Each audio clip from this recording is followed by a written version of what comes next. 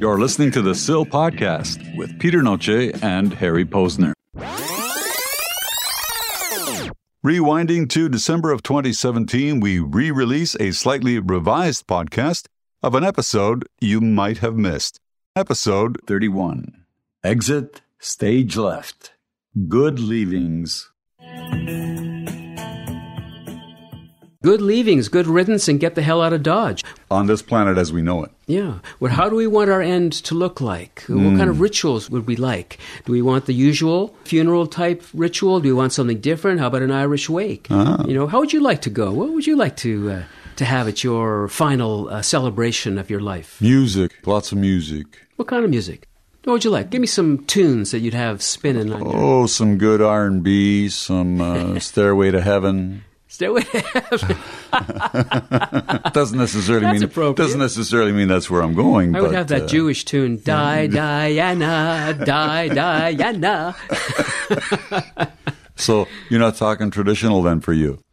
No, I don't think so. First of all, I want to be cremated and not buried. I want to have my ashes spread under an oak tree somewhere. Any oak tree would be fine. I mean, how important is it really to you? Is it important to you that you do be taken out in a specific way, or are you okay with leaving it to those you leave behind to take care of you any way they wish? No, I think I'd like to have it done my way, for sure. I mean, after all, I've been dragging this body around the planet for how many years, and it's been servicing me pretty well. Okay. And so I'd like to give the body its due. And so in this case, being spread under an oak tree to help it grow, to me, that's a nice thought. Specifically an oak tree. Yeah, because the oak is considered a very sacred tree in many traditions, like the Celtic tradition especially. Okay. Oak trees are given... A Jewish guy with a Celtic tradition. Check out my kilt. My guilt as well. But, so that's the kind of thing. And I'd like there also to be music, poetry, good stories. In fact, a few years ago in a writers group, the prompt that we got was to write our own eulogy. And boy, what an interesting challenge that was. No, that would be. Yeah, so I did. I wrote my own eulogy as I felt people should read it. But it forced me to look at my life in a different way, to try to gain some perspective on it, to point at the times and areas in my life that are worthy of remembering or celebrating and that sort of thing, and the qualities of my personality that are worth remembering and celebrating. Makes sense. So you want to exit with a celebration of your life. Yeah, we have always felt that this tear-filled ceremonies and people are wailing and crying and gnashing their teeth over, oh, he's gone. We don't really know where he is. Or she. Why are we doing that? Why is it necessary to have such sadness and tears? After all, death is as much a mystery as birth, and we celebrate birth. Why don't we celebrate our passing? So, I mean, we've all had experiences of different funerals, and some of them are quite unique. Some of them are kind of classical, traditional. And I've always remembered the more unique ones. But the basics behind all funerals are essentially the same in varying degrees. It's about honoring the dead. It's about an opportunity to say goodbye or say hello, whatever the case might be, depending on your particular religious perspective. Yeah. But it's really about giving people an opportunity, because the deceased, I mean, what opportunity are we talking about for them? Well, as you know, there's an uptick in the idea of doing a pre-funeral funeral while the person is alive. I like it. Where you can do all of what you just said, celebrate their life, have fun, have a wake, all that, while they're still in the room, so to speak, so that they can experience it. Because, after all, when we're dead, we're not really experiencing the funeral. But, I mean, maybe we are as a spirit or something hovering around, but we don't know. Right. What you're saying is giving yourself a chance to participate where you're never going to have that chance if you take the traditional route. Sure. I want to hear those stories that people are going to tell about me in advance. I'd love to enjoy them, too. And be ready for the negative stuff, too, right? Well, yeah, all the above. Well, it's amazing how much you don't hear of the negative stuff at regular funeral. The life is often whitewashed. True. It bothers me when that's the case, especially with my own relatives who've passed on, hearing those stories about how wonderful they were. Yeah, and making up stuff about them that really isn't true. about that cheap uncle that you had that was never good to you. Exactly. And they say, oh, he's such a generous soul. Bullshit. He was a miser. That kind of thing. You want to say something, but you can't because Right. it's just, other people are there, blah, blah, blah.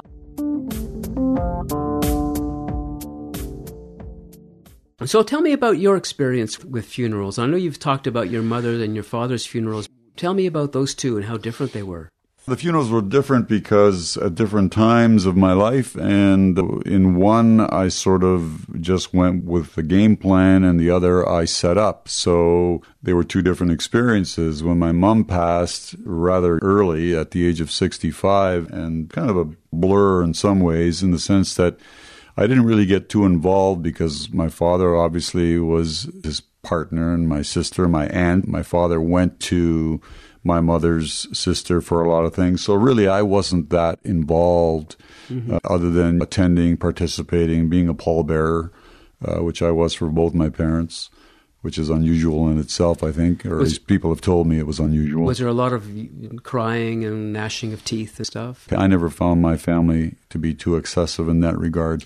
They're not quite as traditional. And you guys are Southern Italian, too. Yes, we are. Yes, we are. My parents weren't typical in some ways of Southern Italian families. Right. Even amongst my aunts and uncles, they weren't cut of the same cloth. And then your dad's funeral was different because you had a hand in that. So tell me about the difference there. The main difference is that I broke with tradition and had the ceremony, the funeral, all in one place so that people did not have to move from the location and everything took place in one day, which was also unusual. So it wasn't, one day of visitation, then another day for the funeral and the Mass. And I eliminated the Mass part altogether. I just did a very short service with the priest inside the funeral home itself. Yeah. The other difference is that I mentioned to my relatives in deference to them because it was their brother and so on, I was not going to take the traditional role of sitting in a chair waiting for people to come to me to pay their respects. I sort of wandered the room and talked to people, greeted them, and so on, and tried to respect everyone else's wishes in terms of how they wanted to handle that particular situation. But it was unusual in the sense that it was less ceremonial than usual, and as I said, it was all in one location. Oddly enough, many people of the older people came to me quietly during or after the ceremony, almost whispering to me, asking me how I went about doing it this way.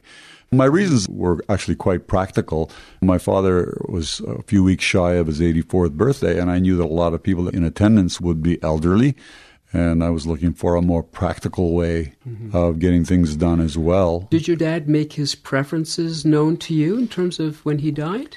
Not really, because my dad and I had some very interesting conversations a week or two before he passed. When I brought that subject up, he basically left it up to me and my sister.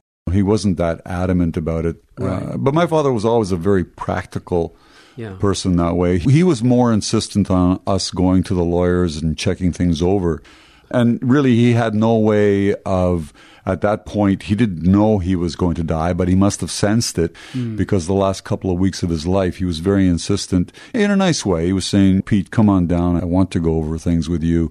And I said, okay, Dad, no problem. So he must have felt something wasn't quite right. Yeah. It's hard to know when to talk about that kind of stuff as one gets older. I'm almost 67 now.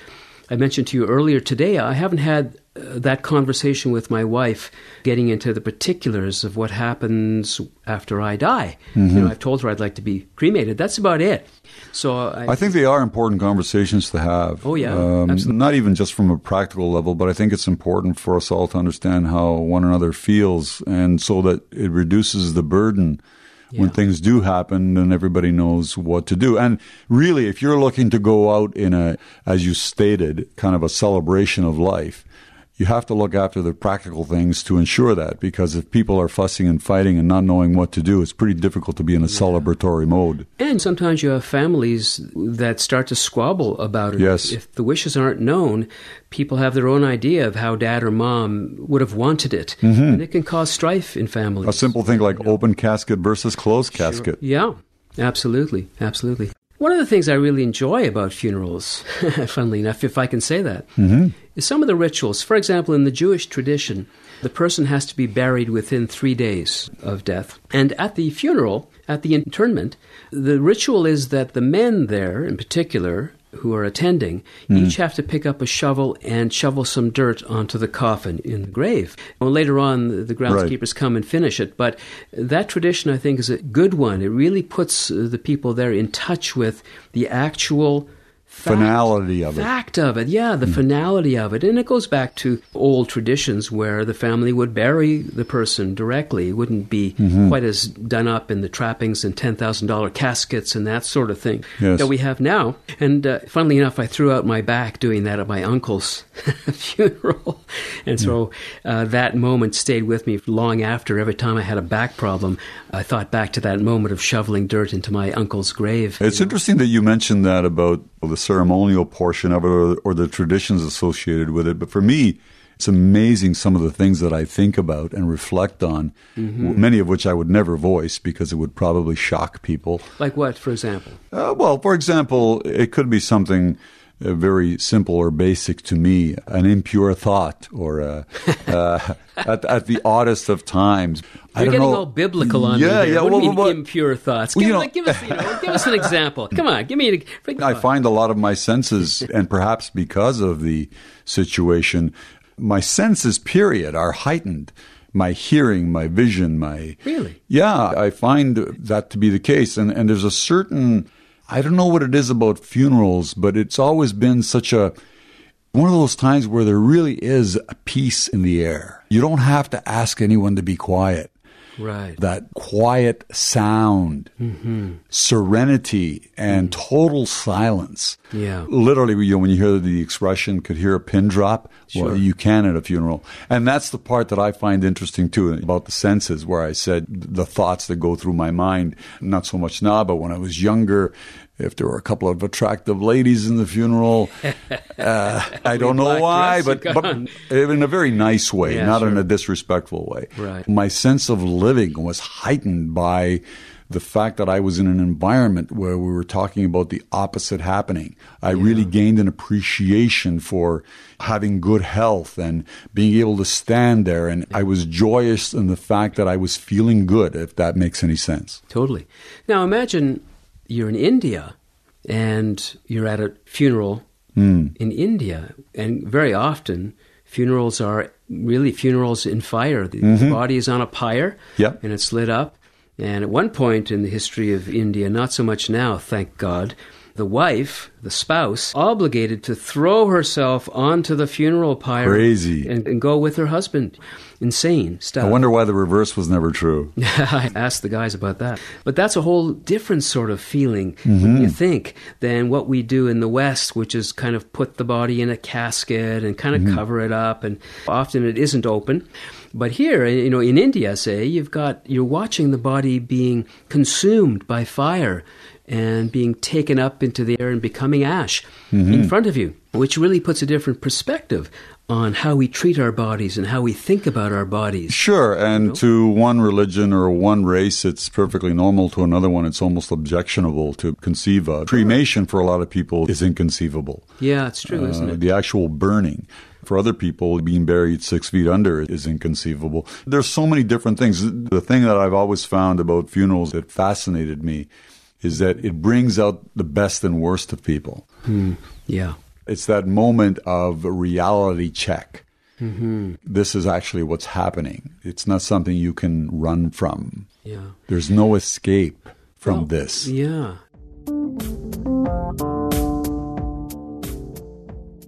I'm hoping that I can leave this earth if I get that opportunity, because none of us knows exactly how it's going to take place, that I can leave with dignity. I'm already talking about this, and will be talking about it with our son, and it's a discussion that I do wish to have, because what I'm experiencing right now with family members, friends, and what I've seen over the last few years, I do not want to replicate what I'm visualizing. I do not. What? This long, drawn-out situation. Dying. If I'm in a situation where I know I'm not going to get better, and I'm only going to be a burden on myself and others, I'm a very strong believer in assisted death. Well, we just passed a law not too long ago in Canada legalizing assisted death in certain circumstances. Yes.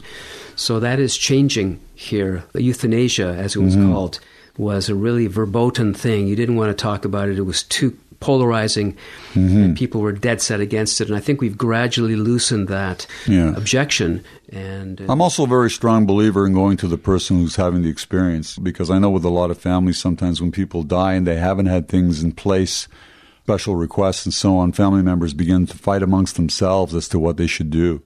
I'm planning never to be in that situation. I believe in totally respecting the individual. Whatever the individual decides, assuming they're of reasonably sound mind, I'm in total agreement with, regardless of how other members of the family feel. I think when I die, the marijuana laws have changed. I think I'd maybe like to have some tokes on a good weed, have my favorite playlist of tunes dialed up, and right off into the sunset on the waves of "Come On Baby, Light My Fire." Light my something. fire, yeah. Not my pyre, my fire. My fire, exactly. And gallop off into the spiritual sunset on the back of great music. Sounds wonderful to me. I hope I have that option. If you can go out peacefully like you just described, wow. Yeah, on the other hand, and I've had this discussion with my wife, when they say died peacefully in his bed or died peacefully at home, my wife always cringes and says, how the hell do they know how the person has experienced that last breath? You don't. How it's not necessarily peaceful at all, even though you may not see any sign of a struggle. Who says it's peaceful inside in your psyche? After all, pain is pain. And when I think about my last few breaths struggling to get the air into my lungs, to me that makes me crazy, because I almost drowned once, and that was my intimation of dying. And so for me, the most painful thing would be being totally aware that this could be my last breath, and the feeling the body struggling against it, raging against the dying of the light. Sure, of course, but you're still using the parameters which are known to you. Until you get to that actual moment, you have no idea how you will experience that. We go on based on what we know, so you assume that things will play out a certain way, but perhaps there's something that happens at that moment, because my experience has been all three situations seemed quite peaceful. Now, whether or not they were experiencing that at that moment or not, I'll never know. Yeah. But there seems to be, again, assuming you have time, because obviously if something hits you very fast, you're not going to have time to do all that. Yeah, right. But there seems to be a certain tranquility that enters at some point, either as resignation or acceptance. I'm not sure. I'm only telling you what I experienced. You're talking about whether they're under drugs or not, right? Yes. Because most often people are under drugs at the end, unfortunately, in a way.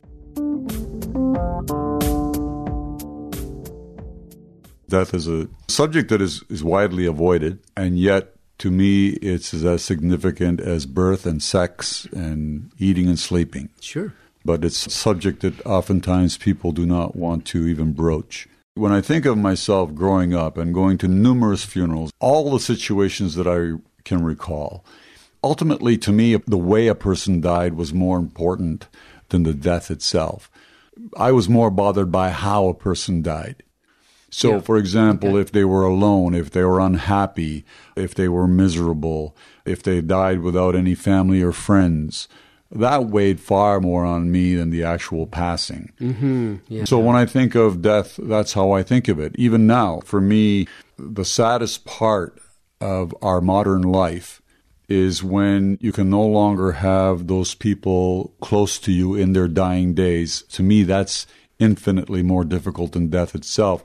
I really dislike, even though I know the difficulty of it, and I know even the impossibility of it in some situations, it bothers me when people are far away and on their own. Yeah. Well, it can't always happen, as you say, because we're spread out now in the modern world. Once upon a time, families lived together in the same vicinity forever, and then so you'd always have family around at deaths. Right? And the fact is that death and dying may be something of the thing of the past at a certain point. We have something called cryogenics. Yeah.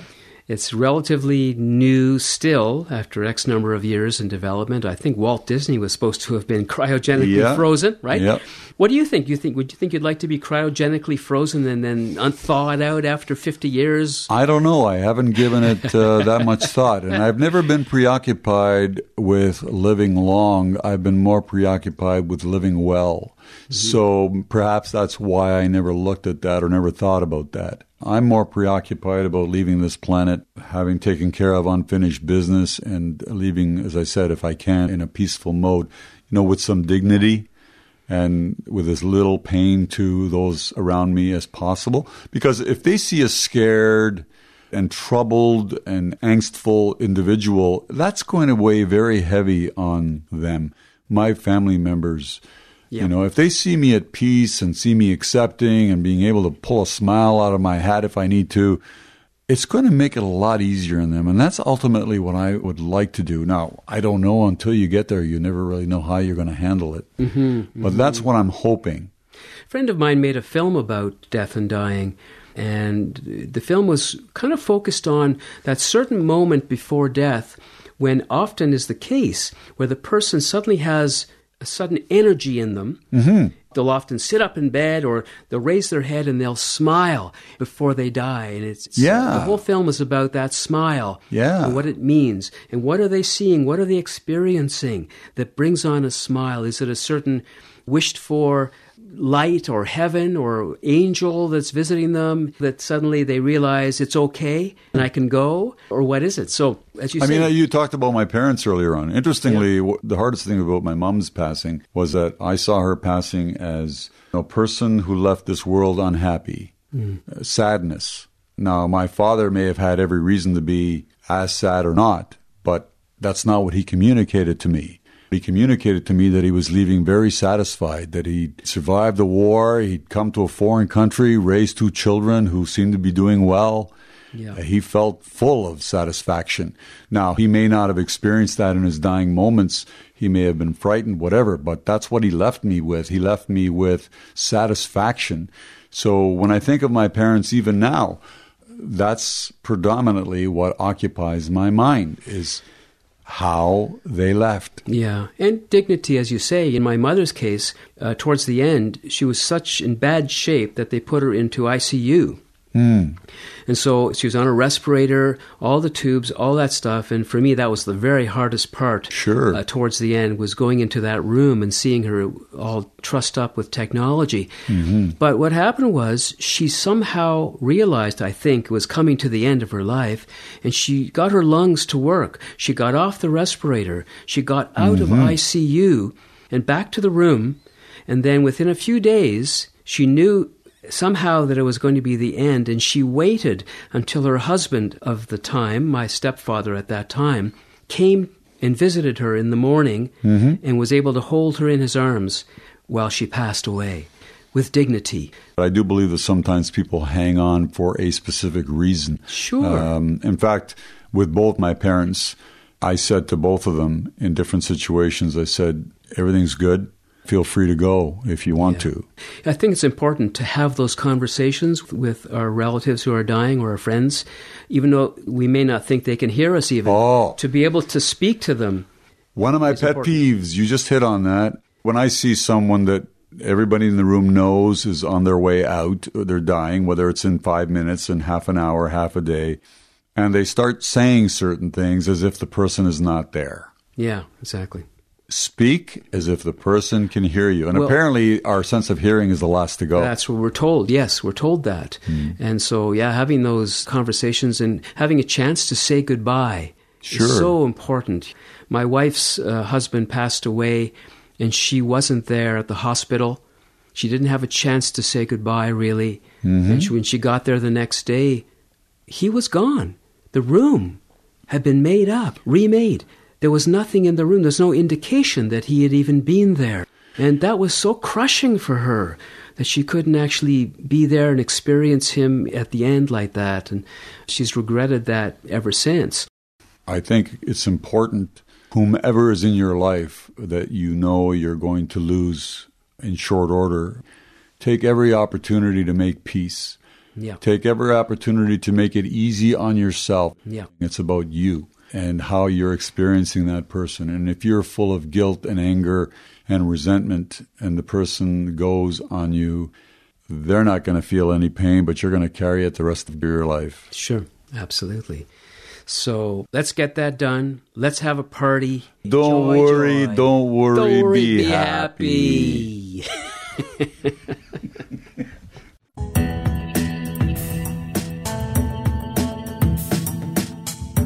The SIL Podcast is a Connecting Dots Media production. Available at thesilpodcast.com. Thank you for your donation to the SIL Podcast.